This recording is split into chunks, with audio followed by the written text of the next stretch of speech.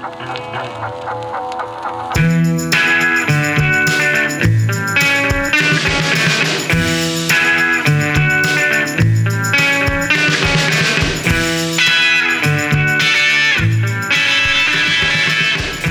back to Rock Band's podcast. I'm your host, Jonathan Maliberti. Okay, we're getting very close to the end of the story of John, Paul, George, and Ringo here, so make sure to follow Rock Band's podcast on Instagram for some important updates on Season 2 soon. As you've noticed, since this is sort of halfway between Season 1 and Season 2, the episodes are longer and I'm not uploading every week. The format's a bit different. So I'm going to go back to the weekly cycle once I get to Season 2, but for now, I'm enjoying the summer. So I say this like literally every week, but this is truly one of my favorite corners of rock and roll history. This is George Harrison's Dark Horse Days, Paul's band On the Run, John Lennon's Lost Weekend.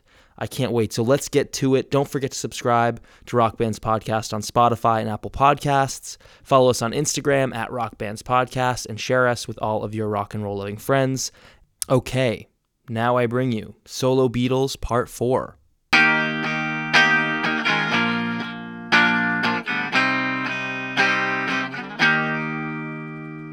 Since the Beatles broke up, Paul was really struggling to get his career back on track. Since 1970, Paul's music had yet to be really well received in the press, unlike the music of his other three bandmates. This isn't for lack of trying either. Paul had released more music than all of the three ex-Beatles. He had 2 number-1 singles, Uncle Albert and My Love, and most of his albums charted well. Paul had even formed another band, Wings, and in 1972, he was the only Beatle to go on tour, a pretty major tour at that, in Europe in 1972. Still, fans and critics alike felt like something about his music just wasn't living up to what Paul was capable of doing. His albums were fine, but they were kind of filled with filler tracks or forgettable music. Even Paul knew that something wasn't right with him musically. Linda McCartney remembers Paul's state of mind in 1973 when she said, quote, "Paul thought, I've got to do it. Either I give up and cut my throat, or I get my magic back," unquote. Paul was determined to turn his bad slump around. Luckily, things finally started to change in 1973, over 3 years after the Beatles ceased to exist as a band. Paul's last studio album, Red Rose Speedway, was kind of more of the same underwhelming music with a hit single, but around this period, Paul also wrote one of the best songs of his career. In 1972, Paul read Ian Fleming's James Bond novel, Live and Let Die. He liked the book so much that he finished it in a weekend. Somehow Paul agreed to write the theme song for the new Bond film based on this novel, so he wrote this famous song, Live and Let Die. Paul recorded the song in the fall of 1972, and he was, for the first time since 1969, reunited with George Martin, the legendary Beatles producer, and one of the few people in Paul's professional life that Paul let guide him musically. George Martin was producing the soundtrack for the new Bond movie. The result was a really epic song with booming horns and a bold, innovative sound, before breaking into this kind of bouncy reggae section. The song was released in the spring of 1973, and it was a huge hit in the US and the UK, almost scoring McCartney his third number 1, but it peaked at number 2. The song, though, was a critical success, and McCartney was finally praised for his innovative musical approach and actually pushing the boundaries in some way and making something that was really interesting and valuable in the world of pop music. Live and Let Die showed fans that Paul was finally moving in the right direction and gave fans the hope that he was going to start making really good music again. In the summer of 1973, Paul wanted to get started on his next Wings album. There was a lot of pressure on Paul to make a really high-quality album, as we know, so Paul began searching for inspiration. He decided that what would help him and Wings is if they recorded the album in an exotic location. Paul had recently found out that EMI had a bunch of locations abroad in places like Brazil, China, India, Nigeria, so he decided to book some studio time in Lagos, Nigeria, in the fall of 1973. And this is where Paul McCartney and Wings would go on to record Band on the Run, which is Paul's most celebrated solo album. Once Paul got it in his head that he was going to go to Africa, he just wanted to get there. So he invited Wings members Denny Laine and Denny Sewell, as well as the recently acquired lead guitar player Henry McCullough, to begin working on demos in Scotland so they could make their trip to Nigeria as soon as possible. Wings, who felt like they were finally hitting their stride as a rock and roll band, were not very enthusiastic about the whole recording in Africa thing. Mainly because all three members of Wings felt like Paul wasn't paying them nearly enough, and they weren't getting the recognition that they deserved. They were still only making like £70 a week, which was next to nothing, considering they were working with one of the richest and most successful performers in the world. Not only this, but the new guitar player, Henry McCullough, got really fed up with Paul's personality. Paul, similar to the way he treated George Harrison, wasn't satisfied with McCullough's playing a lot of the time, and he kept micromanaging him and telling him what to play, critiquing his playing or playing some parts himself. A few days before the band was set to leave for Nigeria, Henry McCullough got fed up and quit the band. McCullough was clearly resentful about the financial situation, and he said about leaving Wings, quote, "I just had to move. If I hadn't have moved at that time, I think eventually I may have been sacked. It's all very well getting into a bloody Learjet and flying off to Lagos, but at the end of the day, when you get home, you still have to eat," unquote. Paul acted like he wasn't too bothered by McCullough's departure. He felt that the guitar work could be handled by himself and Denny Laine. But as the rehearsals went on, a lot of tension started to build between Paul and drummer Denny Sewell. Sewell was also really unhappy with his pay situation, and he was really dragging his feet on the whole recording in Nigeria thing. He also felt that the band wasn't really in good shape after the departure of their lead guitar player, Henry McCullough, and he wanted to postpone the trip so that him and Denny Laine could find another guitar player. Sewell said, quote, "I said, listen, can't we just postpone this trip and break in a new guitar player, teach him Henry's parts, teach him the songs, so we can go into this project and play it as a band, kind of live, and then embellish it?" Paul said, No, we're just going to continue. EMI have set up a studio for us. We'll do it like Ram. It'll be overdubbed, but we'll make it good. So I thought, I don't want to do that again. We had just spent all this time and effort to become a real rock and roll band, and it was becoming very good. So between Henry leaving and the financial situation, I just took it upon myself to say, that's it, unquote. Denny Sewell quit Wings just days before they were set out to fly down to Nigeria to begin Band on the Run. Paul was furious, but stubborn as he was, he had no intention of changing his plans or tweaking his vision. So at the end of August 1973, Paul, Linda, Denny Laine, and the former Beatle engineer Geoff Emerick flew down to Lagos, Nigeria to begin recording what would become Paul's most successful solo album. The addition of Geoff Emerick to the team was pretty out of the blue. By this point, Paul despised Apple Corps and refused to work with the traditional Apple staff. Emerick, as it happened, worked for Apple because he was hired there by Paul in 1969. However, Emerick quit in 1973 and went on to work with George Martin at his new studio, AIR. And once he cut ties with Apple, Paul pretty much immediately called him because he was so eager to work with his favorite engineer from the Beatle days. When Wings arrived in Nigeria, though, things were not as glamorous as Paul thought they would be. They rented a few nice villas in the rich part of Lagos. However, they naively thought that they would be in a tropical paradise, recording, then drinking rum on the beach all day. What they found was Nigeria was a country with some serious problems ranging from political instability, disease, and violence. It was also oppressively hot and crawling with bugs, lizards, and snakes, which creeped pretty much everyone out. And the tropical weather was also not as advertised. Wings got to Lagos during monsoon season, so much of the time spent in Lagos was under pouring rain. Just before Wings started recording Band on the Run, it was made known to Paul just how dangerous of an environment he was in. One night, Paul and Linda were walking home from dinner when they were robbed at knife point by some Nigerians. Paul gave the robbers his watch and his wallet and all the other valuables he had, as Linda screamed and begged them not to hurt her husband. Paul also handed over his bag, which was full of all the demos and notes for Band on the Run, which he was going to use to record the album. Paul was really lucky to live. I mean, given the state of law enforcement in Nigeria at the time, there was no real reason why he wasn't killed. While Paul was lucky to escape with his life, all of his ideas for the album were gone, and he was going to have to start from scratch. When Paul arrived to the studio, he had to remember all of the songs and rewrite the parts that he couldn't remember in the studio. Paul was a gifted songwriter, so this wasn't too unreasonable of a task, and Paul even later said that this may have made the songs even stronger. The studio in Lagos wasn't much to write home about either. It was small, a bit run down, with loud, poorly functioning air conditioning, which could mean brutal heat during the day because they couldn't have that on during recording. However, EMI studios were generally pretty uniform, so Paul, Denny, Linda, and Geoff Emerick made do with what they had. So in September, they got working on Band on the Run, and the first songs that they recorded were the title track, Band on the Run, Mamunya, and Mrs. Vanderbilt. I think the title track, Band on the Run, is arguably the best song on the record.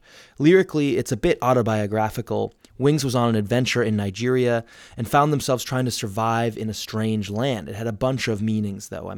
Paul said that he was talking about drug busts and the feeling that bands like the Beatles and the Stones had about always running away from the cops because they were easy busts. Paul also said that some of the song, like the line, "If we ever get out of here," was inspired by the constant Beatle lawsuits and meetings. It was actually a George Harrison quote.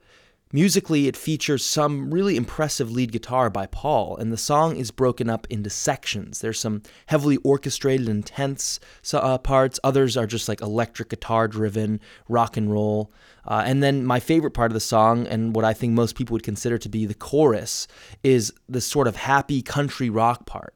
Another standout is the side one closer, "Let Me Roll It," which features one of my favorite electric guitar riffs ever, played by Paul.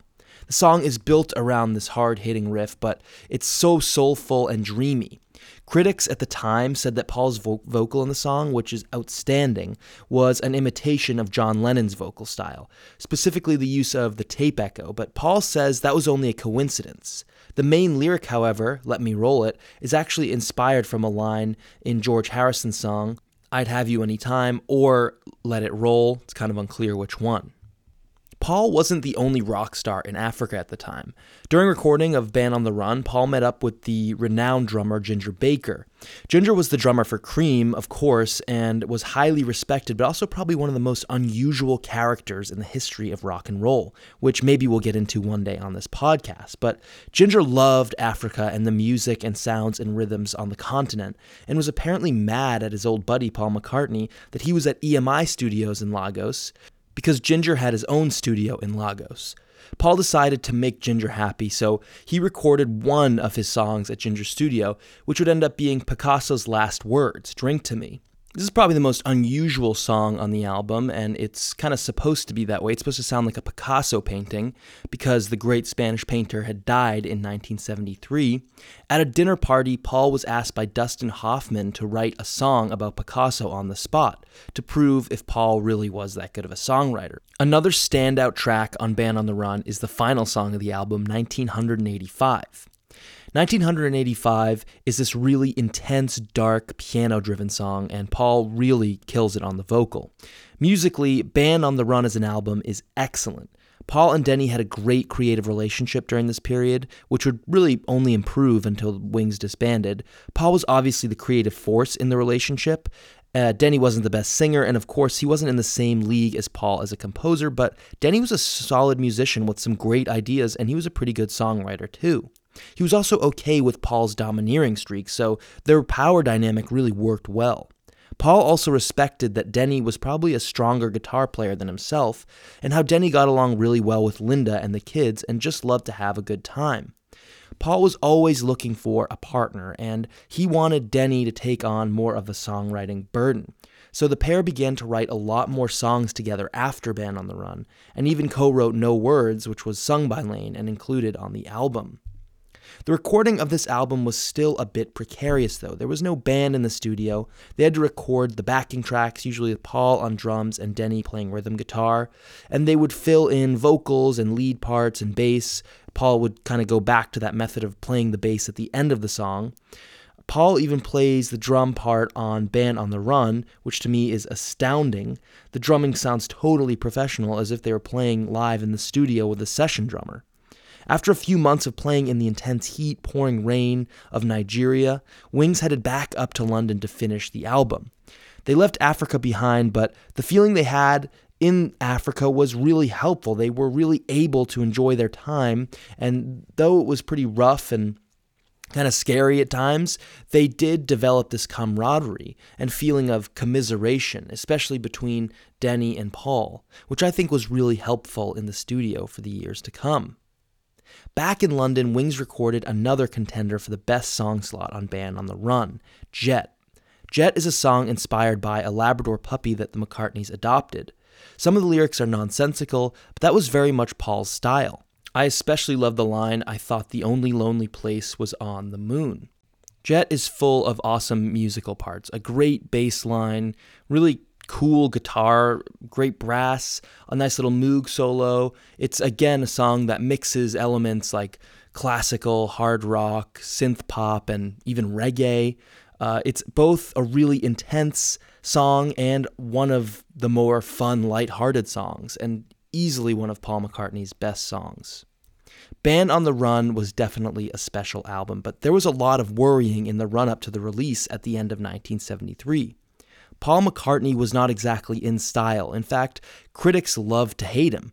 But in December of 1973, Band on the Run was released, and it was an enormous success. It topped the charts in the UK and the USA, and Jet and Band on the Run were both huge commercial hit singles. The album even came back to the number one position after the release of the second single in the summer of 1974.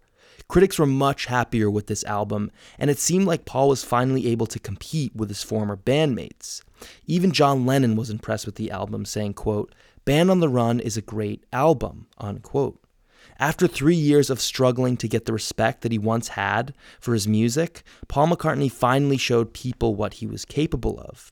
Band on the Run is a great album. It's really experimental. It has elements of progressive rock in it, reggae, country, hard rock and roll, but it endured as a timeless classic. Paul would continue his success with huge stadium tours starting in the 1970s, and no longer had the post-Beatle chip on his shoulder. And from this point on, he would prove himself to be one of the most successful solo acts in the history of pop music.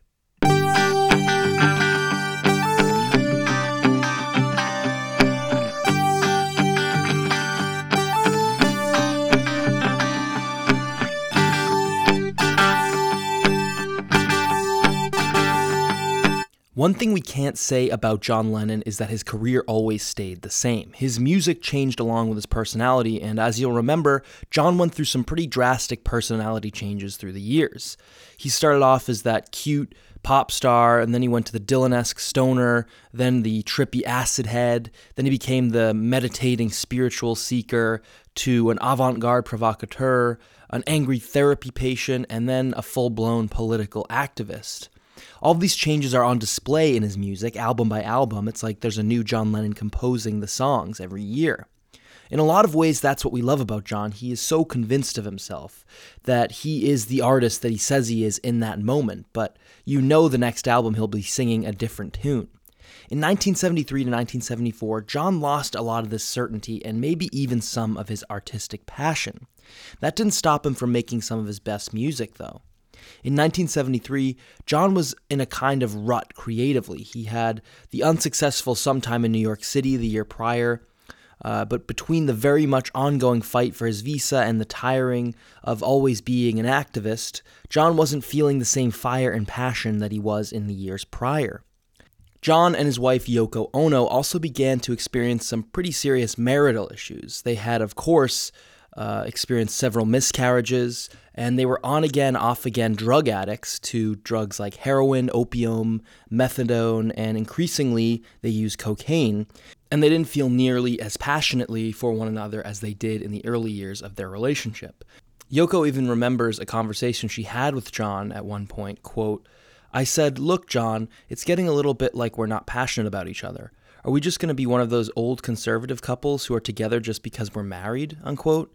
John, who had been unfaithful to Yoko only once in their marriage, was also growing eager to sleep with other people, and Yoko was spending more and more time trying to become a charting pop star. So there was a bit of a feeling like they were getting in each other's ways personally and professionally.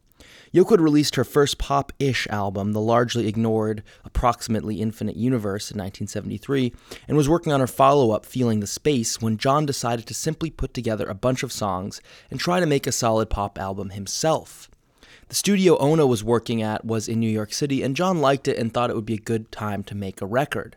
Kind of like the old way of doing it. Since the Plastic Ono Band record, he had done pretty much all of his writing with Yoko, or he was trying to achieve some sort of higher artistic theme with his work. This time, John, who had been experiencing kind of a writer's block, maybe just laziness, he hadn't sat down to just write a couple great songs in a while.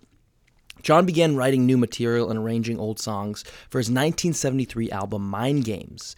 The opening track and lead single Mind Games is a spectacular song, by far one of Lennon's best.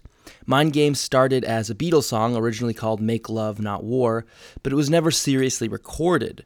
Admittedly, there are subtleties in the lyrics that hark back to Lennon's activist and peace-loving days, like when he sings about, peace on earth and I want you to make love, not war. It's an anthem of positivity, really, a lot less pessimistic than some of his earlier work. Overall, I hear Mind Games as being a song about Yoko. For example, when John sings Yes is the Answer, that's John recalling climbing that ladder at Yoko Ono's art exhibit when they first met and seeing the word yes on the ceiling. I also love John's vocals on the song. They're so powerful that they really fit in well with that kind of wall of sound-esque production.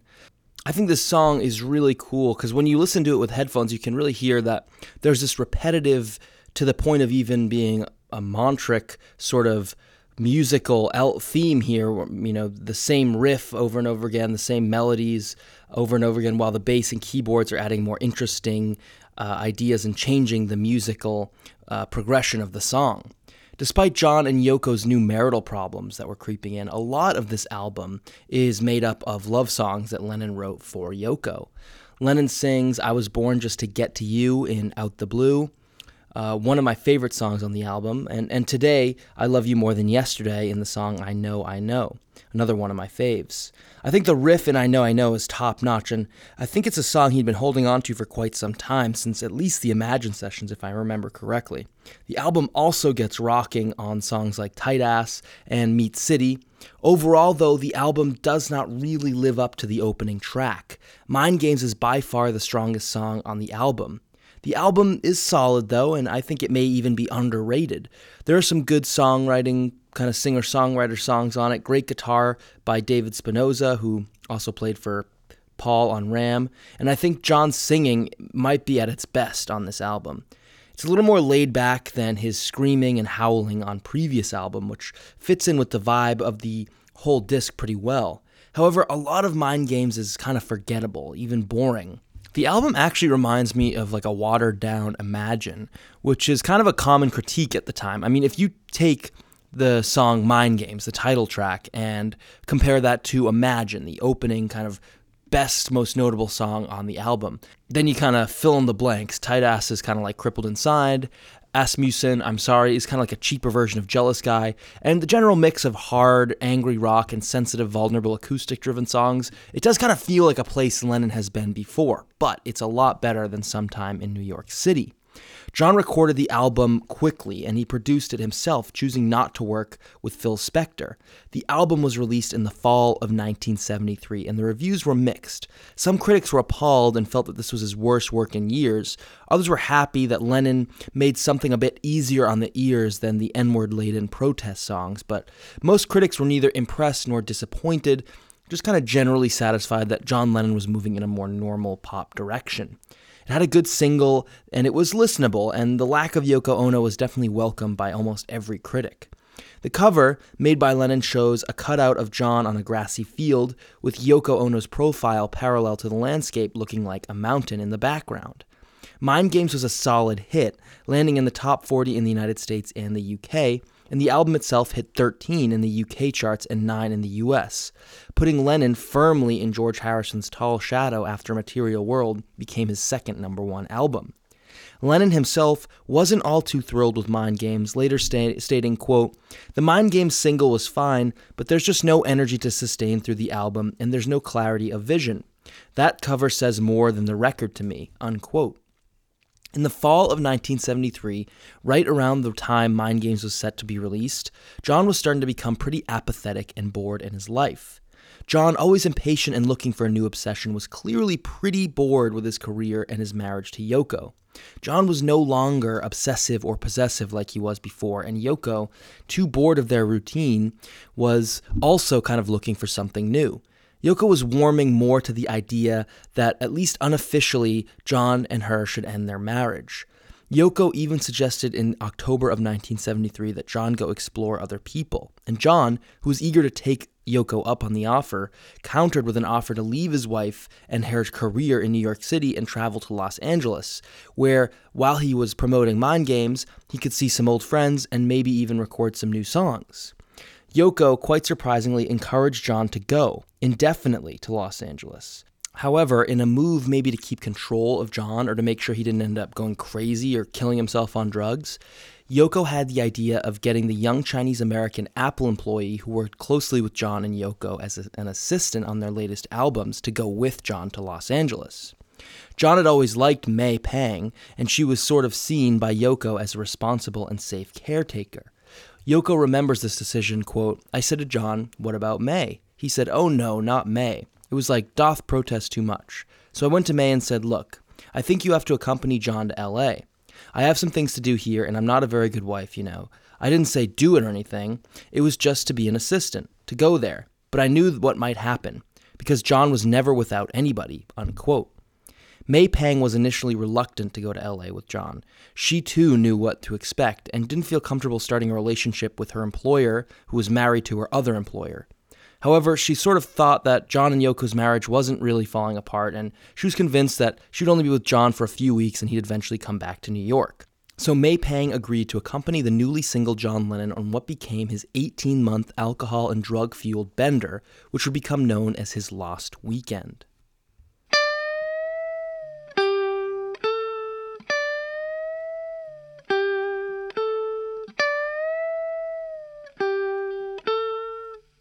John Lennon said of his Lost Weekend, quote, "I'd never been a bachelor since I was 20 or something, and I thought, whoopee, but it was god-awful," unquote. Whether or not John thought it was god-awful in the moment, his Lost Weekend certainly had a big impact on his creativity, his social life, his sobriety, and ultimately his career. When John and May Pang got to LA, the two quickly began a romantic relationship. The press began to buzz about the ex-Beatle John Lennon walking around LA with another woman. John was relatively open about his separation with Ono, meaning he didn't keep it a secret. John said to the press in 1973, quote, "Now that Yoko knows how to produce records and everything about it, I think the best thing I can do is to keep out of her hair. We're just playing life by ear, and that includes our careers. We occasionally take a bath together and occasionally separately, just how we feel at the time," unquote. However, one of John's assistants, Elliot Mintz, was working closely with John during his Lost Weekend, and he said that he got the impression that John wasn't as sure if he had a future with Yoko as he had seemed to the press. Mintz said, quote, "John said Yoko had kicked him out, and he didn't know when or even if they'd be getting back together," unquote. Now things get a bit confusing because apparently John would rock back and forth between being devastated that Yoko sent him to LA and acting totally thrilled about his freedom and his new girlfriend May Pang. Yoko was also never too far away, often talking with John on the phone and connecting with staff to make sure John wasn't killing himself or getting into too much trouble. Yoko or not, John started to get accustomed to his new life. He and May stayed at friends' houses until moving into Andrew Loog Oldham's house in Los Angeles and began hanging out with people like Keith Moon, Harry Nilsson, Elton John, and of course Ringo Starr. And these guys were a little crazier than your average rock star. John fit right in, pretty much immediately starting to drink and use drugs more than he ever had to keep up with his new buddies. John's time in Los Angeles also turned into a music-making opportunity for him. For a few years, John had been dealing with a plagiarism lawsuit over his use of the line, "Here Come Old Flat Top" in the Beatles song Come Together, which was lifted from Chuck Berry's You Can't Catch Me. As a result of the settlement, John agreed to record 3 old songs and donate the royalties to the owner of Chuck Berry's catalog. Partly motivated by his love for old rock and roll, and John wanting to get a leg up on the settlement, John decided to do something he'd been thinking about for years. He wanted to record an album of old covers, the songs that sort of inspired him to get into music in the first place. Just like that, John Lennon got started on his first Lost Weekend solo project, which he called Oldies and Moldies. John assembled a band made up of people like Jim Keltner on drums, Jesse Ed Davis, and Steve Cropper on guitar, Klaus Vormann on bass. To top it all off, John reunited with Phil Spector, the LA native, and instructed him to take full control of the production. No more co-producing, John just wanted to be the singer and the guitar player. The sessions were notorious for just the sheer amount of alcohol being consumed. John, who was never much of a binge drinker, was drinking more than he ever had, even more than he had in Hamburg. He would play pretty much every session with a bottle of vodka by his feet, and there would often be long, boozy dinners before the recording sessions even began. This wasn't helped by the only source of authority, Phil Spector, being a raging alcoholic, a person who couldn't really even get out of bed without a bottle of brandy. Some of the sessions were magnificent, though, but a lot of it was just crap, drunk garbage, and John got drunker and drunker. He would begin to slur the lyrics, sing out of tune, forget his guitar parts, even fall asleep in the studio. The band was pretty loyal to John, all being musicians from that pool of ex-Beatles solo albums, were getting pretty sick and tired of showing up to an all-night bender instead of recording listenable music. John's behavior was also erratic, often throwing blackout tantrums, cursing out his band, even acting violently towards them, throwing bottles and punches. Other nights, he was calm, funny, and nice, and on his game musically, just like the normal John Lennon that everyone was used to. The band didn't know what version of John Lennon they would get from night to night. Eventually, the recording of Oldies and Moldies broke down to the point of no return because Phil Spector just stopped showing up to the sessions, and John tried to take over production, but Spector had most of the tapes, and a lot of what they did was simply unusable. John decided to shelve the project, and he would eventually revisit Oldies and Moldies in 1975. We'll talk about that next episode. However, the wild binge drinking and drug-fueled antics didn't stay in the studio. John had developed a star-studded friend group in Los Angeles made up of some of the biggest partiers of all time. John was spending a lot of time at Ringo's place, who had become a feature of Los Angeles, and Ringo was usually with The Who's Keith Moon, who obviously needs no introduction. Ringo also hung out with Alice Cooper, and someone who became one of John's closest friends, singer-songwriter Harry Nilsson.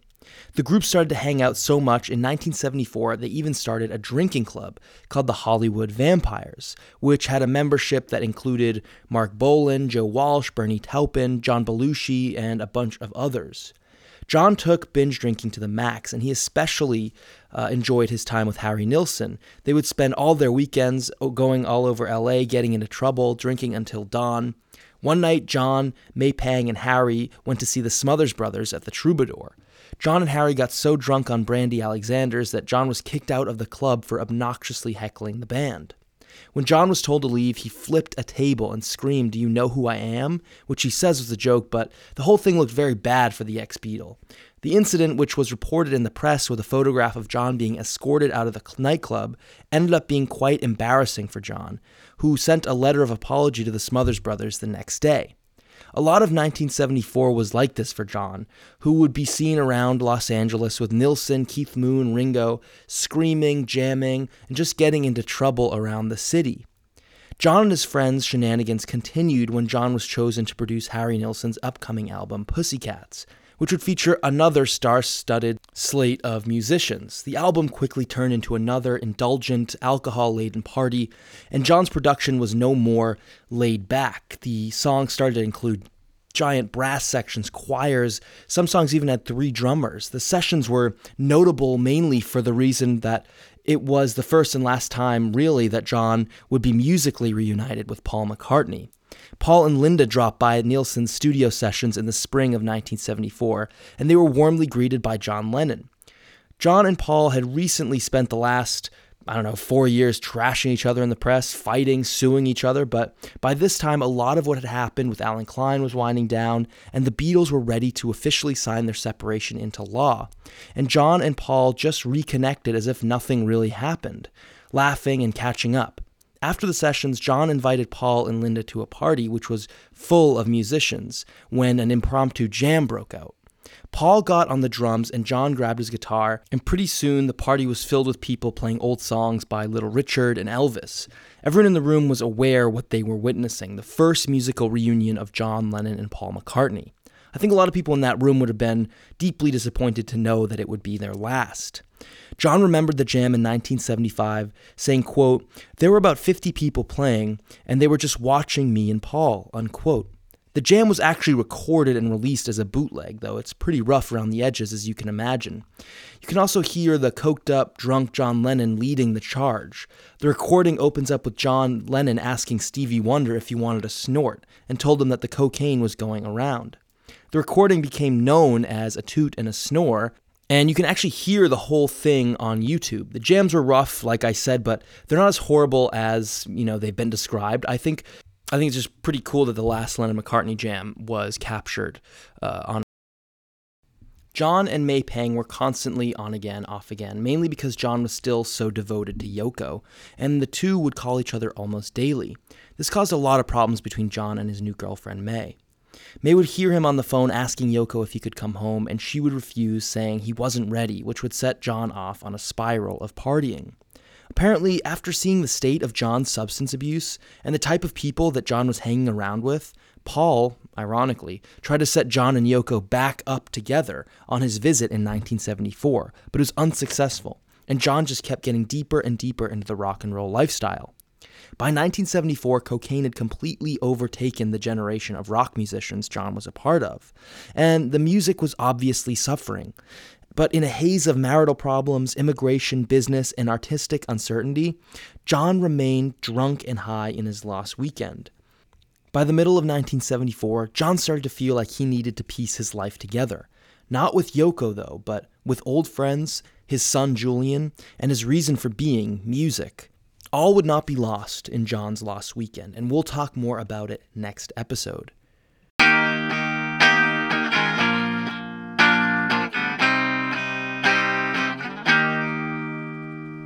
George Harrison's personal life was probably more precarious than John Lennon's. Around 1973, George's drug use and drinking reached new heights, and his marriage to Pattie Boyd was suffering because of it.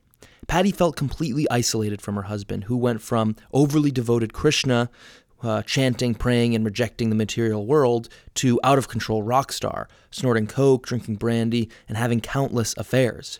Pattie said of her marriage with George during this period, quote, "I felt very undermined and unloved, and George was so terribly difficult to talk to.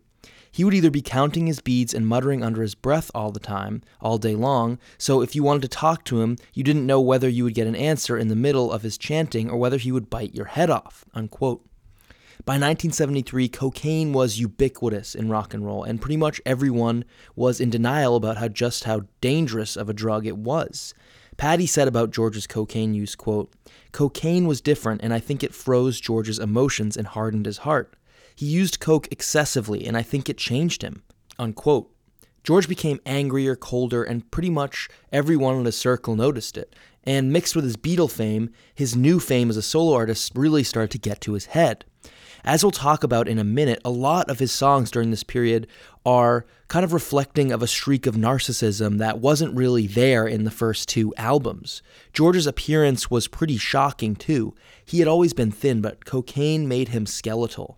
George's marriage to Pattie Boyd, however, was all but over by 1974. At Ringo's New Year's Eve party on the eve of 1974, George told Pattie that he thought the two should get divorced that year. Pattie was heartbroken by George's constant extramarital affairs. He was cheating on Pattie with Ronnie Wood's wife, Chrissy, and most recently he started an affair with Maureen Starkey, the wife of Ringo Starr, George's best friend. Pattie had become suspicious of the affair with Maureen when she would come to Friar Park late at night to hear George recording, and she would still be there in the morning. Pattie started seeing her dear friend Maureen at Friar Park more and more, and felt betrayed.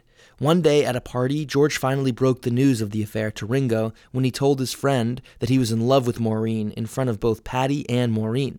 Ringo just walked away saying, quote, "Nothing is real, unquote. George's affair with Maureen Starkey was the last straw for Pattie, who had started to have an affair with one of George's best friends, Eric Clapton. Eric had been madly in love with Pattie since the late 1960s and even wrote the song Layla, his biggest song, and Bell Bottom Blues for Pattie, along with messages throughout the album. In 1970, Clapton began writing Pattie all of these cryptic love letters dedicated to Layla and his dear Elle, confessing his love to her. At a party in the summer of 1970, Eric and Paddy were in the garden alone when George found them together and asked what was going on. Eric, who was drunk, responded by saying to George, quote, "I have to tell you, man, that I'm in love with your wife," unquote. George was furious, and he immediately asked Paddy if she was going to go home with Eric Clapton or stay with George. Paddy chose George. Eric was devastated, and the next day he went to Friar Park and told Paddy that since she wasn't going to be with him, he was going to start taking heroin. Clapton was true to his word and spent the next 3 years strung out in his house alone on heroin. By 1973, Eric Clapton had started to clean up, and he began hanging around Friar Park again, and he was preparing to go on tour and record a new album. Clapton immediately sensed that George and Paddy's marriage was on the rocks, so he picked up right where he left off 3 years before in 1970 and began courting Paddy and trying to steal her away from George once again. Fed up with George's coldness, drug use, and above all, affairs, this time Paddy accepted and began an affair with Eric Clapton. In the spring of 1974, Eric Clapton finally convinced Paddy to leave George and join him on his first tour since 1970. Paddy went to George, who was recording, and said, quote, "I told George I was leaving him. It was late at night and I went into the studio and told him we were leading a ludicrous and hateful life and I was going to Los Angeles to stay with Jenny and Mick Fleetwood. When he came to bed, I could feel his sadness as he lay beside me. 'Don't go,' he said," unquote. Paddy left him the next day and flew to Los Angeles, and a few days later met Eric Clapton on tour. George's reaction to the breakdown of his marriage is sort of hard to describe. Initially, when Clapton started to come back from his life as a junkie, George was a little suspicious about Eric's advances towards Paddy, even jealous. One day, George even allegedly challenged Eric Clapton to a guitar duel, in an effort to prove some sort of dominance, and the two traded guitar solos. Clapton obviously came out on top, but after the incident, George started to become a little dismissive and whateverish about Clapton and Paddy's relationship. When Clapton and Paddy finally got together, Clapton said that George's attitude was, quote, "very cavalier. If you want to take her, she's yours," unquote. This was actually a point of conflict between the two, not Eric stealing George's wife, but Eric was always trying to apologize for the situation, and George would always kind of brush it off. George said, quote, "I didn't get annoyed with him, and I think that has always annoyed him. I think that deep down inside, he wishes that it really pissed me off, but it didn't. And it made things easier for me, you see, because otherwise we'd have to go through all these big rows and divorces. And she went off to live the same style she had become accustomed to, and it was really very convenient for me," unquote. While George may have tried to act like none of this mattered to him, and the cocaine and brandy might have helped him to convince himself of that, he certainly didn't act as cool and collected as he tried to seem. He threw himself into a bunch of work. He committed to going on tour starting in the fall of 1974, and he planned to write and record an entire album to support that tour. In between the summer and fall, Harrison worked long hours as a producer for multiple artists, and he even found 2 months to go to India and worked on the launch of his new company, Dark Horse Records, which was another huge business pursuit. He planned on joining Dark Horse Records after his Apple contract was over in 1976. Naturally, with the increased workload, George also doubled down on his drinking and drug use, essentially living a 24/7 party. He would sleep a few hours, go to dinner with some friends, go to a party, then record into the early morning hours. The lifestyle had a pretty severe impact on his health. He was skinnier than he had ever been, and he even lost his voice when he was recording his album, making his singing raspy and hoarse. George later remembered his lifestyle in 1974, saying, quote, "After I split from Paddy, I went on a bit of a bender to make up for all the years I'd been married. I wasn't ready to join AA or anything. I don't think I was that far gone, but I could put back a bottle of brandy occasionally, plus all the other naughty things that fly around. I just went on a binge until I got to the point where I had no voice and almost no body at times," unquote. The recording of George's third post-Beatles album, Dark Horse, began in November of 1973, long before its release. And from the start, it was clear that it was going to be a pretty big departure from the spiritually driven living in the material world. For starters, most of the songs were about George's life, not about God or any higher concept.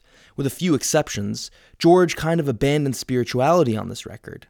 The sessions began with the Christmas theme song, Ding Dong Ding Dong, which a coke-fueled George thought would be a huge Christmas-time classic, and the reflective So Sad about a man who lost his love. Then George moved on to recording Harry's on Tour, Express, sort of a theme song for his first tour, which is a pretty great song, actually. Instrumental, good melody, great slide guitar from George. Simply Shady, which is the second song on the album, is a biographical song about George's new life. He sings, "Came off the rails so crazy, my senses took a dip, and you may think about a lady, cause yourself a minor war, and your life won't be so simple anymore." The song's about the binge, really, that George went on after his breakup from Patty, and it's honestly one of my favorite songs, and it features some great guitar playing from George and Robben Ford. The production is like loose and trebly. I love Simply Shady. It's just such a great song. George also does a pretty quirky cover of Bye Bye Love by the Everly Brothers, where he replaces a verse with another, more direct autobiographical reference when he says, "There goes our lady, well you know who, I hope she's happy, old Clapper too." Another notable song on the album which brings another theme to light is Dark Horse, the title track. The song is an acoustic-driven song with some solid electric piano parts and cool flutes.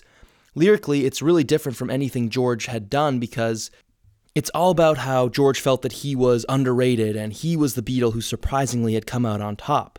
George could be talking about his former bandmates or the rock press, but either way, Dark Horse shows us a more egotistical version of George that we hadn't really seen yet, and it's also sort of a message to the haters, which was kind of, new for rock and roll. Dark Horse did okay as a single, hitting number 15 before leaving the charts, giving Harrison a hit, just not a chart topper, and it definitely wasn't a, seminal piece of rock and roll music that would be remembered for decades to come, like My Sweet Lord or Give Me Love. George also recorded the song that he wrote with Ronnie Wood in 1973, Far East Man, and Maya Love, both songs where George plays some really stellar slide guitar.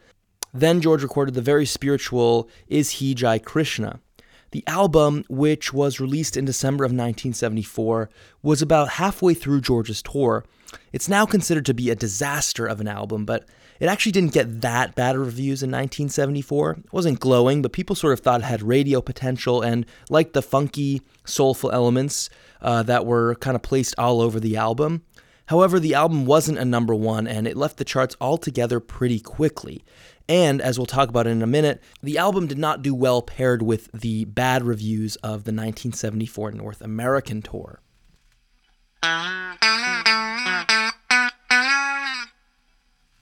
George Harrison and Ravi Shankar's 1974 North America tour was arguably the most widely anticipated solo Beatle event to date. George Harrison had released 2 number one albums, he had more hits than all of his old supervisors, Paul and John, and he had a hugely successful concert for Bangladesh. And now another first. He was the first Beatle to headline a major US tour. And I do mean major. George was playing 45 arena shows, a tour on the scale that only acts like the Rolling Stones and Led Zeppelin were pulling off with any regularity. But in 1974, acts like CSNY had a huge stadium tour, and Bob Dylan and the band reunited playing mainly old material, giving fans a sense of rock and roll nostalgia. So they were expecting to see George Harrison in all of his Beatle glory, playing songs like Taxman, Something, Here Comes the Sun, and then his hits like What Is Life, My Sweet Lord, Give Me Love. But George was very much not willing to deliver. The potential for this tour was huge. One could easily imagine a double live album and George Harrison being a regular fixture of live rock and roll throughout the 1970s. This tour could have essentially cemented George Harrison as the ex-Beatle. However, the reality was harsh. This tour would essentially halt his superstardom, and it would completely change the way the rock press talked about George Harrison. From the opening press conference, it was clear that Dark Horse was definitely not going to be what Beatles fans wanted. I mean, this wasn't completely unusual. Paul wasn't playing Beatles songs live, and John famously only played Come Together as his one-off Beatles song when he played live. But George filled the concert for Bangladesh with Beatle hits. In 1974, though, George was harder from his addiction to cocaine and a bit more conceited about his own accomplishments. When asked if this tour was going to be in any way nostalgic about the Beatles days, George said, quote, "The problem comes from when people want to live in the past. When they want to hold on to something, people are afraid of change," unquote. When a reporter followed up and asked about a Beatles reunion, George unleashed, especially at Paul, saying, quote, "It's all a fantasy, putting the Beatles back together. If we ever do that, it's because everybody is broke. I'd rather have Willie Weeks on bass than Paul McCartney. Having played with other musicians, I don't think the Beatles were that good. Paul's a fine bass player, but he's a bit overpowering at times. I'd join a band with John Lennon any day, but I couldn't join a band with Paul. That's not personal, but from a musical point of view, unquote. These hateful words about the Beatles just moments before the tour definitely didn't give George much good grace in the eyes of fans or reporters. In addition to questions about the Beatles, other questions about George's life came up. The big elephant in the room was his split from Pattie Boyd and Eric Clapton's role in it. George responded to the question by saying, quote, "Eric Clapton's been a close friend for years. I'm very happy about it. I'm still very friendly with him. I'd rather she was with him than with some dope. If you get my album, Dark Horse, it's like Peyton Place. I mean, it will tell you exactly what I've been doing," unquote. George's personal life had changed a bit between the end of his marriage and the tour. He'd met his future wife, Olivia Arias, who worked the phones for his new company, Dark Horse Records, in Los Angeles. George would call the office and flirt with Olivia, eventually establishing a rapport with her. He'd never seen her and asked his assistant Chris O'Dell to see what she really looked like. One day, George was in LA before the tour, where he decided to stop by the Dark Horse office and surprise Olivia. Pretty quickly, the two were inseparable. Drummer Andy Newmark remembered, quote, "They went out that night and never parted," unquote. George's band was pretty impressive, much like the core group of musicians who played on Dark Horse. George singing and on guitar, Billy Preston on keyboards, Robin Ford on guitar, Willie Weeks on bass, Jim Horn and Tom Scott on horns, and Andy Newmark and Jim Keltner on drums. The first date of George's 1974 tour of North America was on November 2nd. From the start, shows were not what people were expecting. I mean, George legitimately had no voice. He could barely talk, and he had to sing for 45 shows. People started calling it Dark Horse, Horse, and Billy Preston had to do a lot of heavy lifting with background vocals. Not only this, but the show was a blend of Indian and rock and roll. There wasn't an opening act and then George at first. Each act got roughly the same amount of time, and then they do a couple of blended songs. George knew the Indian music would put a lot of people off. He later said, quote, "I even wanted the ads to read, 'Don't come if you don't like Indian music.' I thought it would give people another kind of experience other than watching Led Zeppelin all their lives," unquote. The shows were attended by many people, including stars like David Bowie, Bob Dylan, Robbie Robertson. Even Paul McCartney, who had been pretty hurt by George's comments, showed up to support him. John Lennon agreed to play with George at Madison Square Garden just a few weeks after his appearance with Elton John, which we'll talk about next week.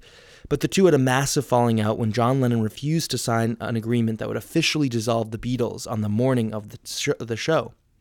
George Harrison was also invited to the White House to meet the President of the United States, Gerald Ford, upon the urging of the president's son. Now, you can see this whole sort of press clip of George meeting Gerald Ford on YouTube. It's honestly pretty hilarious. My favorite quote is when George tells a reporter that he sees, quote, "good vibes from the White House." Musically, the tour was a mixed bag. Some nights were great, and the band had a great time. Others, things were a little flatter, depending on how bad George's voice was. The band played only 4 Beatles songs, Something, For You Blue, While My Guitar Gently Weeps, and surprisingly a cover of In My Life, John Lennon's tune from Rubber Soul. Though George was really resentful and didn't want to play any Beatles songs, he kind of substantially changed the lyrics and the structure of the songs on stage.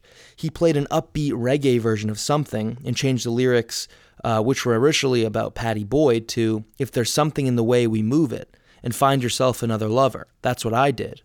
He changed the words to While My Guitar Gently Smiles, and he played a killer version of In My Life, honestly, with a great lead guitar and strong horn section.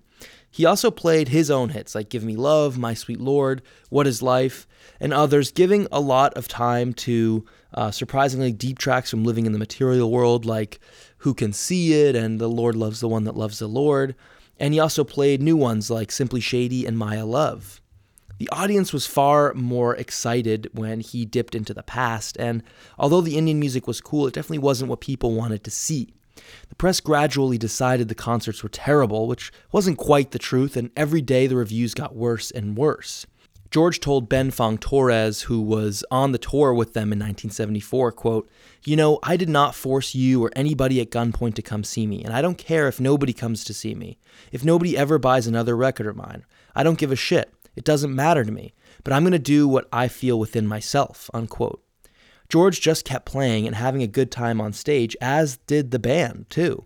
As well as overdoing it completely, Rolling Stone magazine reported that George was snorting, quote, mountains of cocaine, which in addition to destroying his attitude and making him an egomaniac, made his voice so much worse to the point where he had to call off the recording of shows multiple times, essentially canceling a usable concert film. The last show was in December of 1974 in New York, and by then the verdict was that George Harrison had flopped, and flopped badly. And as a result, the album, which was released during the tour, was thrown out completely as a piece of junk. George remembers the reaction to the tour saying, quote, "When I got off the plane and back home, I went into the garden and I was so relieved. That was the nearest I got to a nervous breakdown. I couldn't even go into the house. The flack about the tour was terrible. There are always people who don't like something, but on the average it wasn't a disaster. But the press clippings were unbelievable. By the time I got back to England, people were saying, 'That's it, you're finished, man.' It was the worst thing I'd ever done in my life, according to the papers. But really, there were some moments of that show that were fantastic. So all the negativity about that was a bit depressing," unquote. George Harrison's 1974 tour could have put him on the Mount Rushmore of 1970s solo acts. Instead, he would spend the next decade surrounded by less than stellar reviews, causing the rock star to go in and out of seclusion, and forever turn his back on the superstardom that he had since the Beatles broke up in 1969.